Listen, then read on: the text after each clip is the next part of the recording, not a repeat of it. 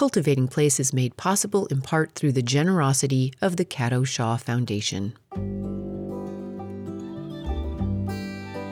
This is Cultivating Place. I'm Jennifer Jewell. Caribbean-born, British-based writer and gardener Marchelle Farrell is the author of Uprooting, From the Caribbean to the Countryside, Finding Home in an English Country Garden. A medical doctor by training, Marchelle's work unflinchingly surveys her own journey to life in an English country garden, and along the way, the richness of the contributions of the African diaspora to our modern gardening world, contributions made willingly and unwillingly, seen and unseen, acknowledged and unacknowledged.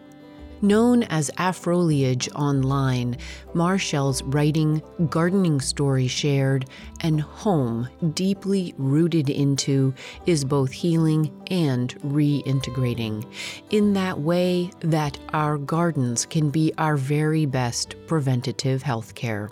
Uprooting is powerfully personal and simultaneously universal. Marchelle, it's been a great joy to follow your journey these past several years, since I think at least 2020. And I am so pleased to have you with me today on Cultivating Place. Welcome. Oh, thank you so much for having me. I would love to have you introduce yourself maybe a little more personally and a little more specifically to listeners, and maybe starting with how you see plants and the role or the importance they hold in your life, philosophically as well as pragmatically, Marchelle. So I'm Marchelle. I was born in Trinidad and Tobago in the Caribbean just over 40 years ago now, and grew up there, had my whole childhood out there with my parents and my extended family. Extended family living is really common still out in the Caribbean, or certainly was when I was a child. And I grew up with my maternal grandparents, who played a really big part in raising me. And then when I was 19, I left and came to England for university. I studied medicine, so I'm a doctor. I specialized in psychiatry and then subspecialized in psychotherapy. So my official professional title is a bit of a mouthful, but that's what I've spent the last couple of decades of my life kind of training and doing. But as well as all of that, I'm a mother, which plays a huge role in my life, and has been really very formative, I think, in shaping where I am now. And more recently, and I suppose in a kind of co-evolution with the writing of my book, I became a gardener and discovered that I was a writer, which I think is something that I've carried in me for a long time, but never took seriously. Certainly not in all in my adult life. And that question about plants is such an interesting one, because when I first, when I was writing the book to begin with, I was sort of like, well, they have this big important role now, and they had this important role in my childhood, but I feel like there was this vast space in my early 20s or whatever where they didn't really matter at all. They didn't feature in my life. And then as I kind of sat and thought about it, I realized that they've always been there. There's always been a relationship with a key plant or two, or a key plant-filled space that has always held me. And so I think my relationship with them is a really maternal one. They hold a role for me that is very much in that space of giving. And so, yeah, I can thread my life through the plants I've known or the plant-filled spaces that I've been in relationship with, which was a conscious discovery that only came about through the writing of this book, just exactly how meaningful relationships with plants have been, and the ways that they have always held and represented key relationships for me through time. Hmm. Hmm. When you say there is a mothering relationship, who is the mother and who is being Mm. mothered? Or- Well, I think it goes both ways. So there's both myself as the child, right, and right, plants representing both my actual mother, but also my maternal grandmother, who looked after me as my kind of primary carer. There was a bit in my very early childhood where my mum, she was still at university when she had me. And so she went back to finish her degree, and that was on a different island. She was doing her degree in Jamaica. And she went back to finish. And of course, in those days, you couldn't necessarily fly home for every break. So right, she was gone for that year until the end of her academic year. And my grandmother looked after me. And that was when I was a baby and just coming into language. And so the title Mama was given to my maternal grandmother. And that's what I called her for the rest of my life. So she's a key maternal figure, as well as my mother, who then returned and was an absolutely devoted mother. But that's a kind of such a key part in the development of the psyche, as I now know. right, But right. also there's me as the mother, because having my children was a really transformative, a sort of a moment of catalyst for me that brought Yeah, me back to a deep desire to be rooted in place. And I started to seek that through plants, through returning in a meaningful way to relationships with plants. So actually that mother-child relationship goes both ways. right. From plants to humans and more than just one human to each of us, if we're very lucky. So you were born and raised in Trinidad, Tobago. You had this lovely family around you, mother, grandmothers. Your book, in fact, is dedicated for our grandmothers, and I love the collective and universal resonance in that dedication. And you talk a little bit about the importance of plants there. You know, digging in just a little deeper, when you say that, what comes to mind? Like, other than your mother and your grandmother, who were the people and places and plants that grew you into a woman, one who would immigrate to a different location for your adulthood, one who would choose medicine as her career, and then one who would discover the writer, gardener, mother inside of her as this other expression of being a healer?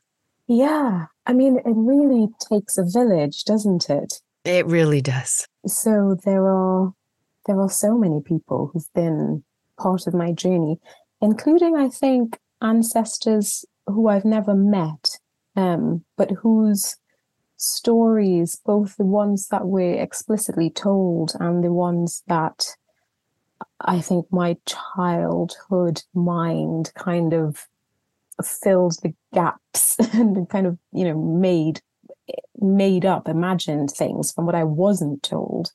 Um, I think they played a really important role in certainly in my migration.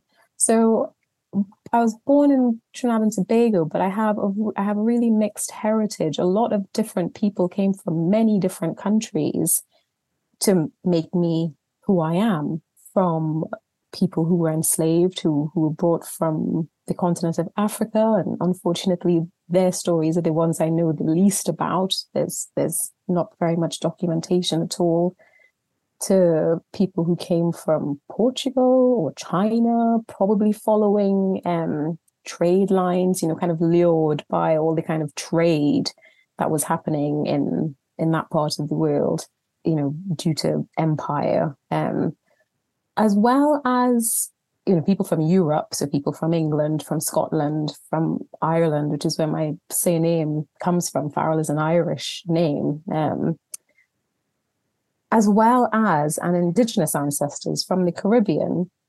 Sadly, when I was a child, my grandmother, my maternal grandmother, who I've already mentioned, and who was such a key person in my childhood, and who she looked so strongly Carib was the term that we used. Then I don't think it's the preferred term now for the first peoples of the Caribbean. But she had really strong features of those indigenous people, but she used to really deny that she had any connection to that. You know, it was something that she was ashamed of. And so I learned pretty early on not to ask about it. But with this sense of so many people coming from all these different places, and it kind of left me with a bit of a sense of not being sure of where I was from. So Trinidad has a very mixed kind of population. There's a mix of African Trinidadians, Indian Trinidadians, and then people from other various ethnic groups, Chinese and Syrians, and kind of all sorts that kind of come together in Trinidad. And occasionally tensions flare between the different ethnic groups. And, a sort of common phrase that I would kind of hear bandied about when I was a child, if people were having an argument on the street or whatever, you'd hear people say, go back where you come from. And I would always get this vision of my body being split into different parts and kind of floating away across the seas to different countries, leaving me with this sense of uncertainty of where did I come from? And then even more recently in my sort of heritage, people moved around a lot. My dad went away for university, as did my mum. Lots of relatives emigrated to different places. And, I knew that my grandmother's parents had come from a different island. And, there was this real sense of constant movement. And I knew that I would likely be expected to go away for university at some point as well.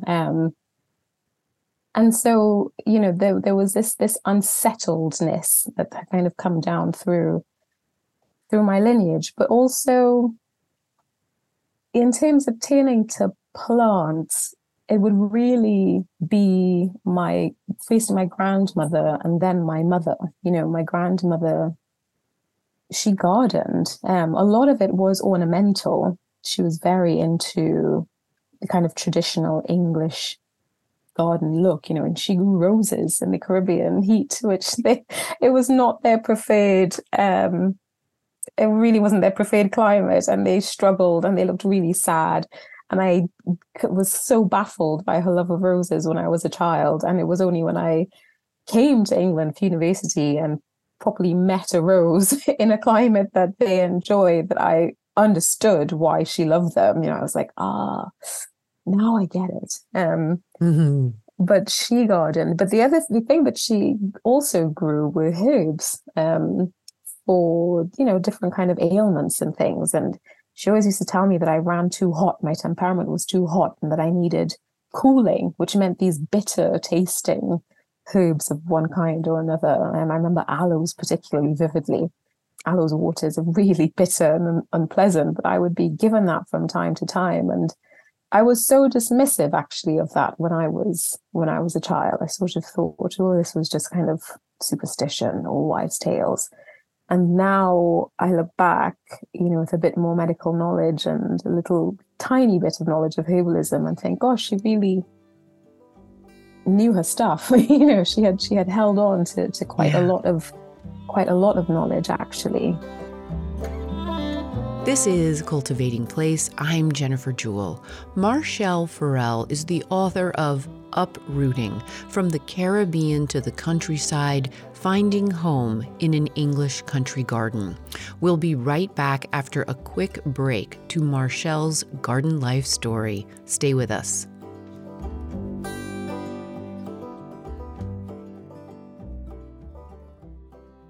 Cultivating Place is made possible in part by the Caddo Shaw Foundation. The Caddo Shaw Foundation funds initiatives that empower women and help preserve the planet through the intersection of environmental advocacy, social justice, and creativity.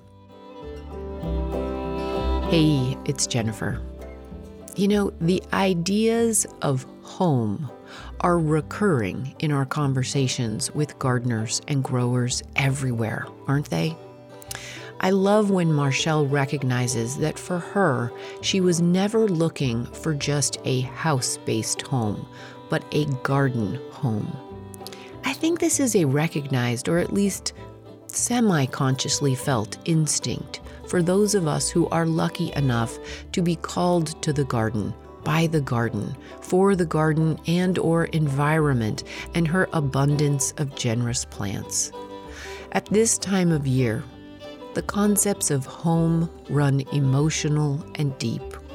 Of course, at this moment in our world, the idea and the ideals of home and homelands also include violence and pain and war and acts of great inhumanity as well. As I read Marchelle's Uprooting, I was reminded that the world has always had large doses of both homecoming and home ground seeking. What can we do? There is not just one answer, of course, but I think that in accessing our own humanity and compassion through our own feelings and needs for home ground, perhaps we can simply ask, what makes me feel at home? How can we then help others, near or far, meet these needs for home too? What was it Ram Dass said? We are all just walking each other home. And the quieter we become, the more we can hear. These seem like worthy activities and interrogations for all of us in and out of the garden as we tend towards the long, dark quiet of the solstice week ahead.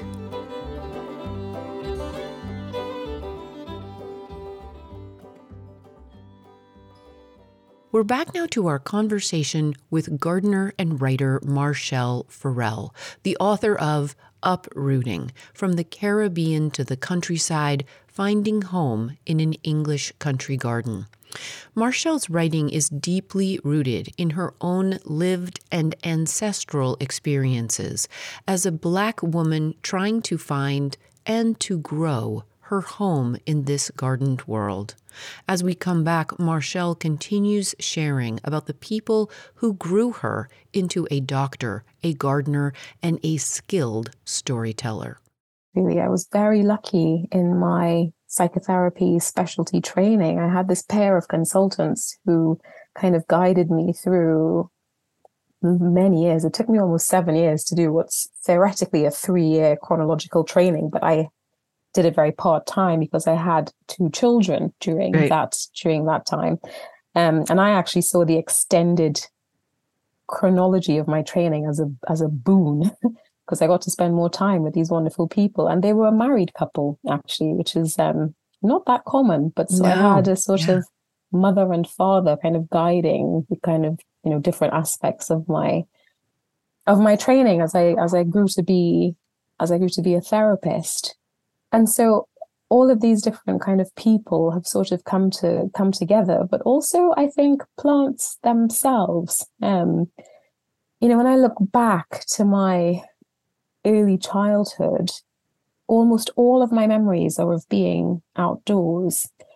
And there are a couple of locations in particular in my very first garden was a house we lived in with my maternal grandparents. And, there was a mango tree in the backyard, we called it, that I would spend a lot of time up in the kind of branches of this tree. And then there was an ixora hedge that my grandma had growing in the front yard, and I had a little den in there, and I would be in there kind of mixing different fairy potions and playing all sorts of magical games, really. Right. And so those 2 plants and the kind of places within those plants really kind of held me, and I think really shaped my idea of what was safe, and of what felt like a place that felt safe and a place that felt free. And that became my idea of home, I think. And so that went with me. When I emigrated to the UK, I was lucky enough to live in a town that had a botanic garden and that had tropical glass houses. And I remember that first winter, kind of discovering that. And I would go and sit in the tropical glass houses when kind of homesickness just got too much for me.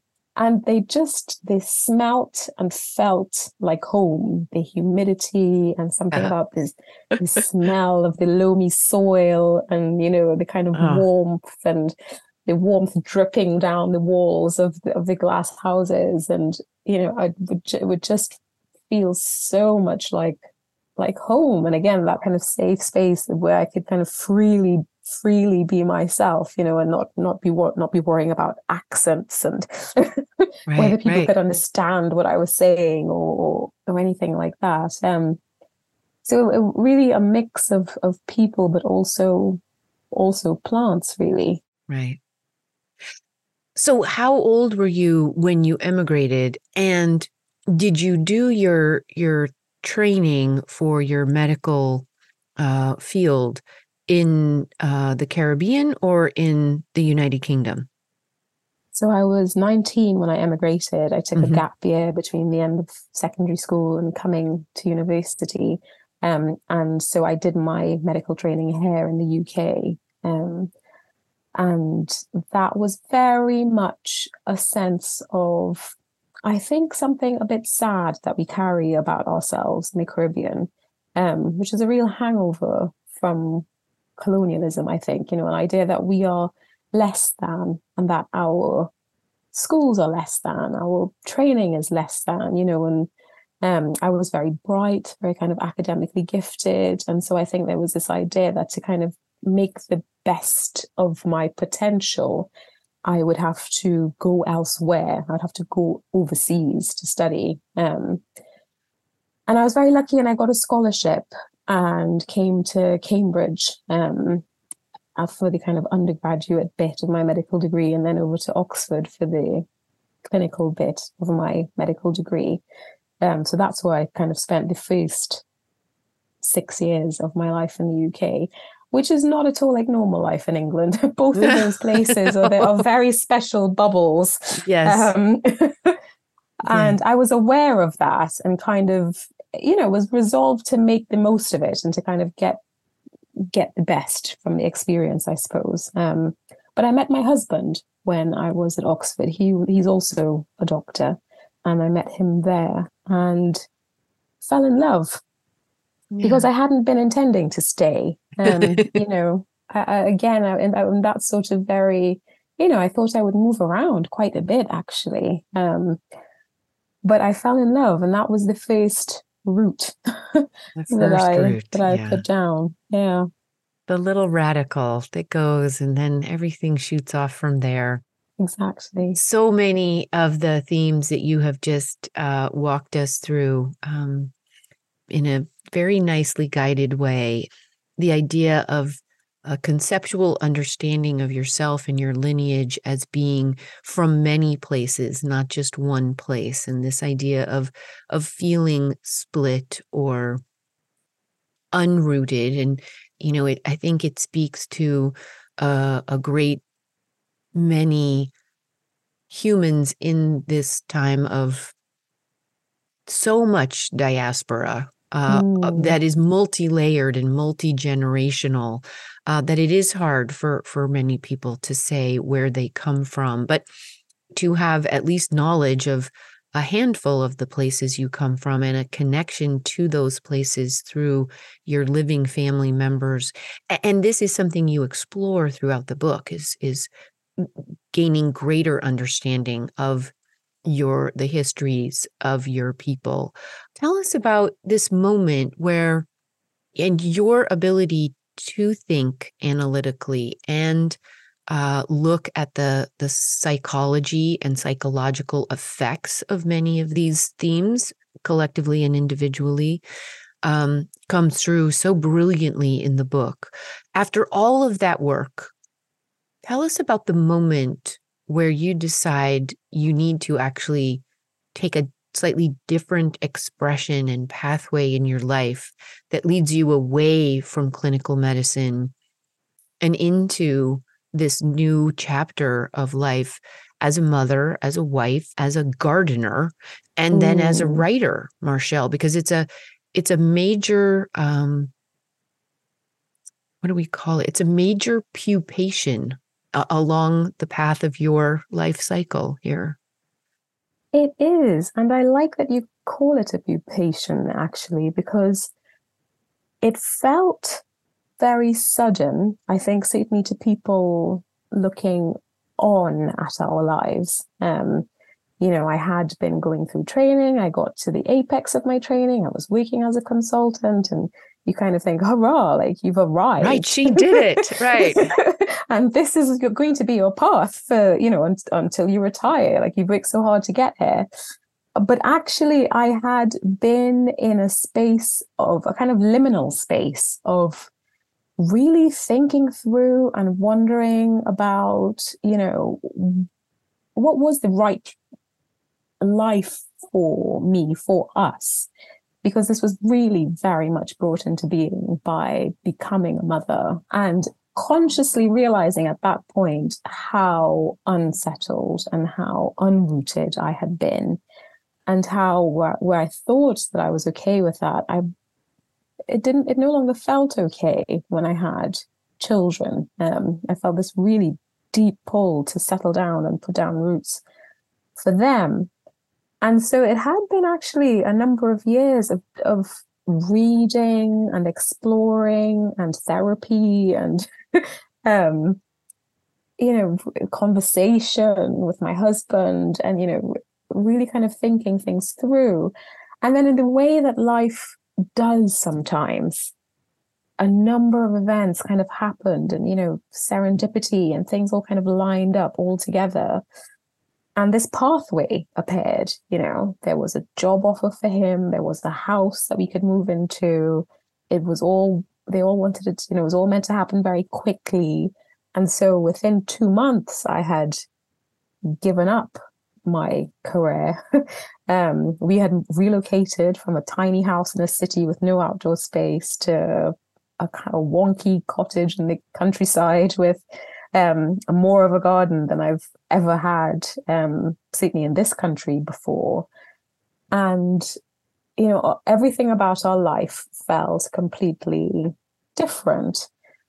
And at that point in time, I thought, well, this is going to be brief. I'm going to take a few months out. I was quite burnt out. The NHS is a wonderful and a remarkable thing. And I had trained and was working in the NHS, but it's under huge strain at the minute, deeply underfunded in all sorts of ways. And mental health is a real Cinderella service, and trying to be a good therapist in a service that was constantly being undermined, while also trying to be a good mother to two young children, had really taken a toll. And so I thought, I'll take a break.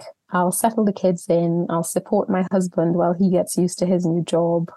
We'll get used to this new place. So we'd move. We took a real punt on it. We didn't really know the area. We just knew we were moving a bit closer to his family. But that was just before Christmas of 2019. And then the pandemic happened. Yes. And he was on the front line, and for lots of different reasons, we didn't have any available childcare for me to also retain to the front line. And so I was at home with my children, which is a choice that I had made. But suddenly I realized, oh, this is going to go on for a lot longer and with a lot less support than I had thought. And it kind of felt in a way as though all we then had was this garden, which I felt so lucky to have, because I felt so very aware of the space that we had left, a tiny house in a city with no outdoor space and two young, energetic children, that how much of a disaster it would have felt to have been there had we not taken this chance and moved when we did. Right. So it really felt like we were meant to be here at this moment in time. And I just felt really drawn back outdoors I felt like I was gardening. I started gardening, and it felt like I was gardening for my life in a way. Yeah. I was gardening to keep myself sane. I was gardening to stave off the huge uncertainty and anxiety and, terror of that time. And so that's really why I kind of started. But then as I spent time out there, I started to realize the really profound role that being in relationship with the garden, with the space, with the plants was having for me. And that it was really doing something that I had encountered in therapy before as a kind of concept in therapy. It was holding my mind. It was kind of roiling, unformed mass of distressed emotions and allowing me to form coherent thoughts and a coherent narrative and to make sense of things so that the whole situation felt less mad. I felt I could make sense of it. And so I began to write these things down. And I suppose, again, writing the book had me look back on my relationship with writing. And actually, I've always been a writer. And when I was a teenager, I remember very vividly, I was at this point of choosing. So we studied in the English educational system, again, a hangover of colonialism. And we had these exam points called O-levels and A-levels. I think now they call them GCSEs, and then kind of advanced levels. So the O-levels, you kind of do them at 16. And I was choosing my A-level subjects, which are your kind of specialist subjects that you then will determine what you go on to do at university. And I really wanted to do English literature and some languages, as well as biology and chemistry. And I wanted to do this kind of mashup of the biological and the humanities. And I was really strongly discouraged from doing that combination because I was really bright and people thought I was in the running for winning a scholarship. And at that point in time, you had to do kind of set combinations of subjects to get scholarships in these different categories. And I was a very compliant and obedient child, and I took the advice that was offered to me and kind of gave up on any thought of myself as a creative person, really, at that point. But of course, all the way along, I've always been interested in story, in human story. And that's been the thing that's driven all the different choices that I made in my career pathway, understanding human stories more and more kind of deeply and trying to make sense of them. And I've always written for myself, but I started sharing these, my kind of putting things together online. And in that moment, I think it was an offering, really. I think it was, I couldn't be with patients in the way that I knew how to be. And I thought, well, if I'm having these thoughts and these things that feel like insights, I felt like I had to offer them somewhere. And really gratifyingly, people seemed to be, they seemed to be helping other people. And so this whole, writing the book evolved then very organically out of that, really. I'm Jennifer Jewell. This is Cultivating Place. Marchelle Farrell is the author of Uprooting, From the Caribbean to the Countryside, Finding Home in an English Country Garden. We'll be right back after a quick break to more about her process and her hopes for the work of this book. Stay with us.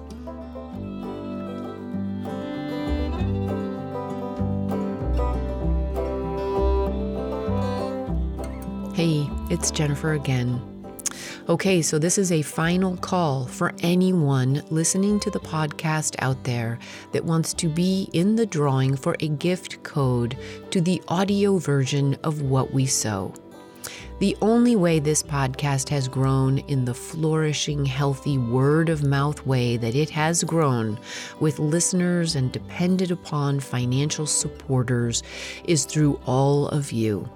It is through the very, very ordinary pathways of people sharing episodes with other people. of people commenting or posting in newsletters, email groups, and on social media about an episode that particularly resonated with them, or what the weekly conversations add to their lives. It is by people posting about, rating, and writing reviews for Cultivating Place in places like Instagram, Facebook, Apple Podcasts, Amazon, and wherever else people post and write reviews. I have 5 gift codes to download the audio version of What We Sow to send out to 5 of you. For anyone that is called to write a review in any of these places, to make a Facebook or Instagram or LinkedIn post about why Cultivating Place matters to you, and you tag me, cultivating_place, and send me a screenshot of that post, rating, or review, and I'll add your name to the hat. And then on December 21st, the blessed winter solstice itself, I will draw 5 names and I will send those 5 people a gift code to the audio version read by me of What We Sow. As always, thank you for helping me grow along.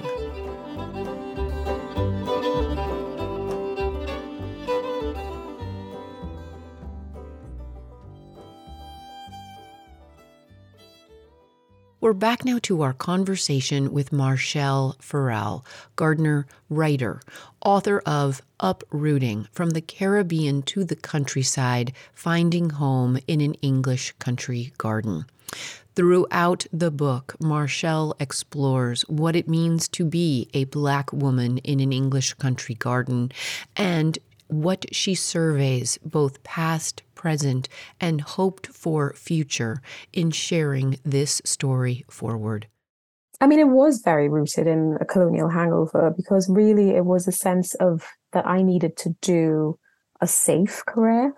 Yeah. Which had to be a safe profession, and that there would be something kind of deeply unsafe in going into the arts. You Right. worry that I'd be sort of wasting my potential Right. in a kind of career that probably wouldn't go anywhere. I think that Right. was the fear that drove the advice that I was given.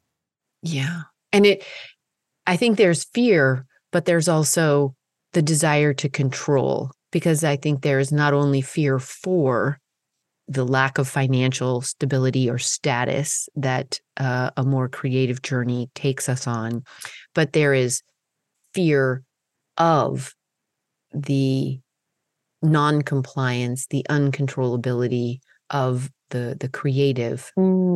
So we get to this point, you discover, you had already been a gardener. You had already recognized the importance of plants and how they spoke to you of place, of people you loved, like your grandmother, like your mother, like home, being in this botanic garden.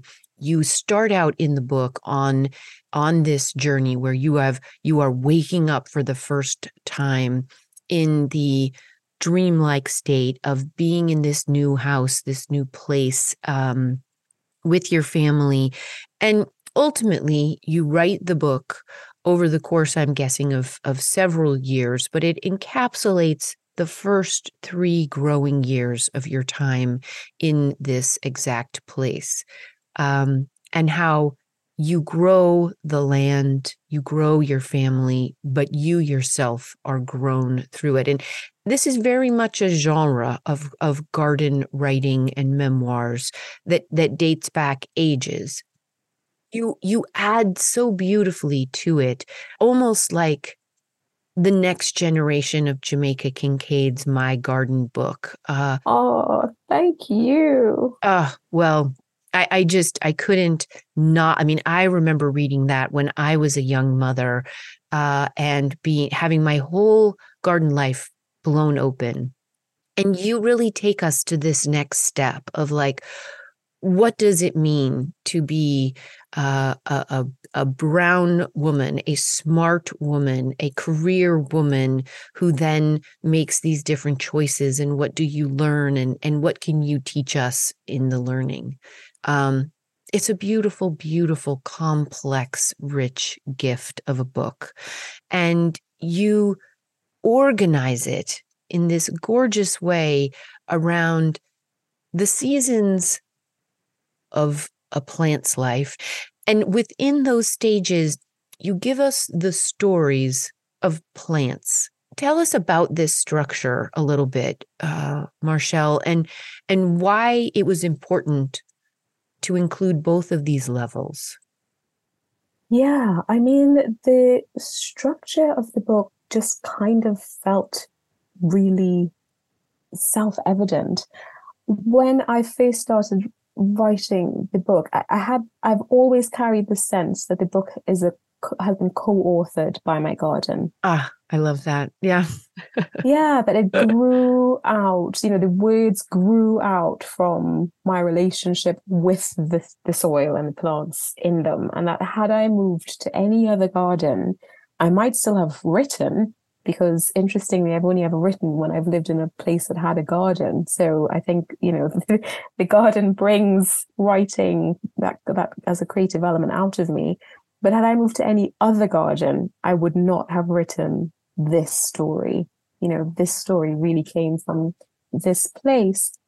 And so, I played around with all hanging the kind of structure. I always knew it was going to be a 1 year. I kind of snuck in 2 others at the end, kind of sneakily. But I knew it was going to be a year. I knew it was going to revolve around the seasons. And I sort of played around with different markers, kind of wondered about them, but they never felt right. And actually was always about the flowers. And I think that emerges a bit from the physical topography of our garden. So it's very steep. Right. And so very terraced. And so what that means actually is that as you're moving through the garden, up and down the layers of it, you tend to meet the flowers at face level a lot of the time, at eye level, which is often not how we think of seeing flowers in what we think of as a kind of traditional garden. We kind of imagine a flat space and you, the human, above looking down on the flowers and the plants and the borders. And that's not the experience that you have in this space at all. The flowers are often at eye level. And so you get to have this very different experience, a very kind of intimate experience with them, And kind of an equality of like, yes, like standing head to head with somebody and face to face with somebody. Exactly. And so their stories felt as important as mine in the book, really. And also, I think that the intimacy of that relationship kind of brought out all these other themes and ideas and memories and links that they then spoke to me of. And I really did want the book to speak at many different levels. All the way while I was writing it, I had the idea that I really wanted my unconscious to be speaking to the unconscious mind of the reader. Beautiful.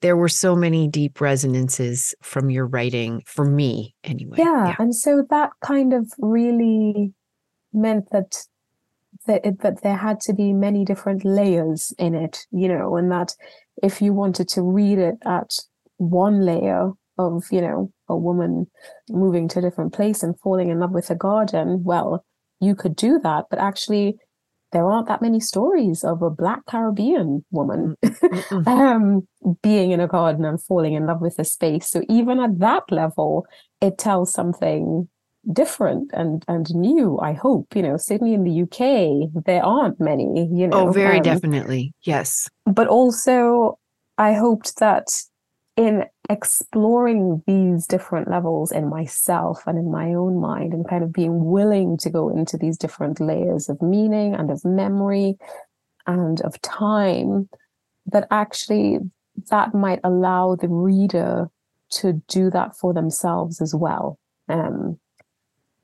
Because I'm not so much interested in telling my own story as I would really hope that this allows people to explore their stories. And you do all this so gently, firmly. with research and with honest and sometimes hard interrogation of yourself, of the world around you, of our collective societal choices and pathways to here.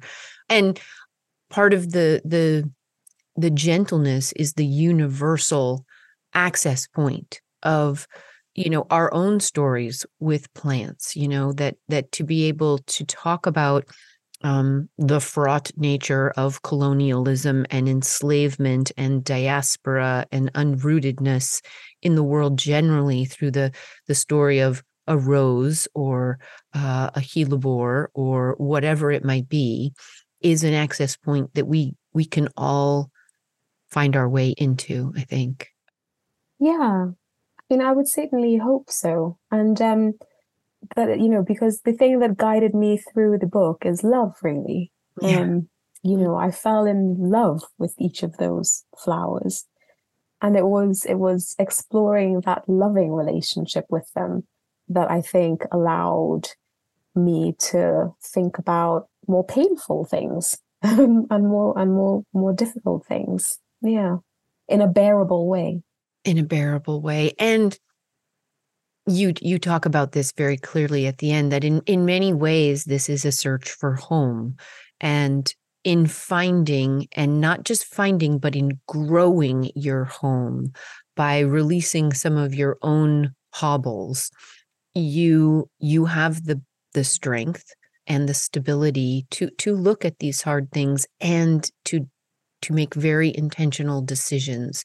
And clearly anyone who has the great fortune and privilege to find home and make home and operate from that strength, I think recognizes how important it is to help support others in that exact same homecoming, if you will. And I think that speaks to your beautiful second dedication at the front of the book, all flourishing is mutual, which is a quote by Robin Wall Kimmerer.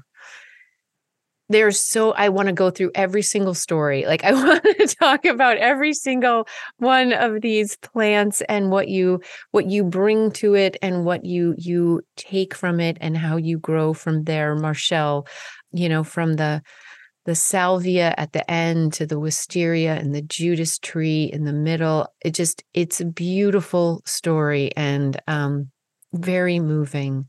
And, as you know, I read a lot of these books. And so I do not say that lightly.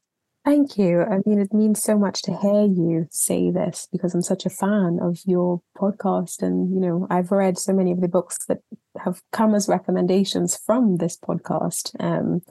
So it means a huge amount to hear that my words might take a place with some of these others that mean so much to me. Mm-hmm. Yeah, very definitely. Very definitely. When you look back at this process and what it has germinated you into in your life as a writer and a gardener and, a citizen of this planet, what do you think are some of the most important lessons to you as you look forward for yourself, for your children, for us all? I think the most important lesson that, being in this place has definitely taught me, and this is quite personal, but I think it is something that probably resonates with lots of people, is the ability to belong to place, the ability to root and to grow a home, as you so beautifully put it. That was something that I had not realized, but that I discovered in the course of living here and being in a relationship with this place had been missing from me. And I think it's something that's missing from many of our lives, actually, a remembering that we are, so deeply interconnected with the soil of this place. It literally forms who we are and we form it. And, coming into kind of conscious realization of that has been life-changing for me. And certainly has left me with the ability to feel as though, because, who knows what life will bring next. The one thing that pandemic year really taught me was that I have no idea what's going to happen next year. And this is what the garden teaches me regularly, right? Exactly. Yes. Yeah. Exactly. Who knows what next spring will be like, what next summer will be like. Every season will be different. Yeah. That leads us beautifully, I think. I would love to have you end with a reading, Marchelle, to give people a sense of your beautiful use of language and the story you have offered out into the world. And I have sort of selected a bit from your epilogue. Would you be willing to read that for us? I would love to. It has taken me 3 years of living here, of loving our old, wonky house, of feeling deeply comforted by the way that every surface surrounding us when indoors is made of stone or wood, to realize that while I was looking for a home to root into, I was never looking for a house, but a garden. Memory is not in the past, but in the present. In our unconscious mind, there is no past or future tense. Everything happens in the perpetual now in which our lives are lived. Every time we remember an event, our brain reactivates the occurrences and treats them as if we are once again living through those moments in the present. But not as if. We are once again living through them in the present. Every remembering rewrites the story afresh. Sitting in the conservatory in the flickering dark, surrounded by layered images of myself. Somehow, when we walked around the space that first day, I had not seen how the place before me actually looked, but what it might be, what the garden might become with us here. Present sight overlain with the memory of the garden's future. I am lush and wild, no longer the dry, barren creature of our arrival. The garden had seen what I could become while living here. It had showed me what we could grow into together. But in this garden, uprooting the noxious weeds of colonialism that choked my life, I cleared fertile ground receptive to me, and me receptive to it, and this mutual love allowed me to grow deep, strong roots at last. Who knows where we will find ourselves next year? Yet, along with the plants that have showed themselves to me, and me to myself in my garden, I know that, once rooted, I will thrive. I go out into the dark garden. I touch the earth touches me. The living hyphae on my skin join the living hyphae on the soil, my atoms melding into the matter that upholds me. I am a creature of this earth, and for a moment I feel a charge of love surge through me, down through my fingers, and back into my home. Thank you very much for being a guest on the program today, Marchelle. It has been such an honor and a pleasure to speak with you. Thank you so very much for having me, Jennifer. It's been a joy. Marchelle Farrell is a Caribbean-born, UK-based writer and gardener.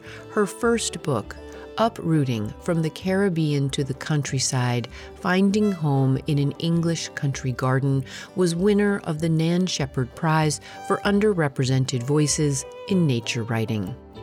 Join us again next week when we share one more beautiful addition to the world of garden-based children's literature in conversation with educator and author Colin Pine. His title, The Garden Next Door, is an elegant parable beautifully illustrated by Tiffany Everett, reminding us all that our gardens are next door to someone, and maybe our gardens are even better when shared. That's next week, right here. Listen in. Cultivating Place is a co-production of North State Public Radio, a service of CAP Radio licensed to Chico State Enterprises. Cultivating Place is made possible in part by listeners just like you through the support button at the top right-hand corner of every page at cultivatingplace.com. Cultivating Place is also made possible through the generosity of the Cato Shaw Foundation. The Cultivating Place team includes producer and engineer Matt Fiddler, tech and web support from Angel Haracha, weekly show transcripts by Doulis Transcription, and communications associates Deanna Newpert and Matt Valiga. We're based on the traditional and present homelands of the Mechoopda Indian tribe of the Chico Rancheria. Original theme music is by Ma Muse, accompanied by Joe Craven and Sam Bevan. Cultivating Place is distributed nationally by PRX, Public Radio Exchange. Tell your public radio station to find us there. Until next week, enjoy the cultivation of your place. I'm Jennifer Jewell.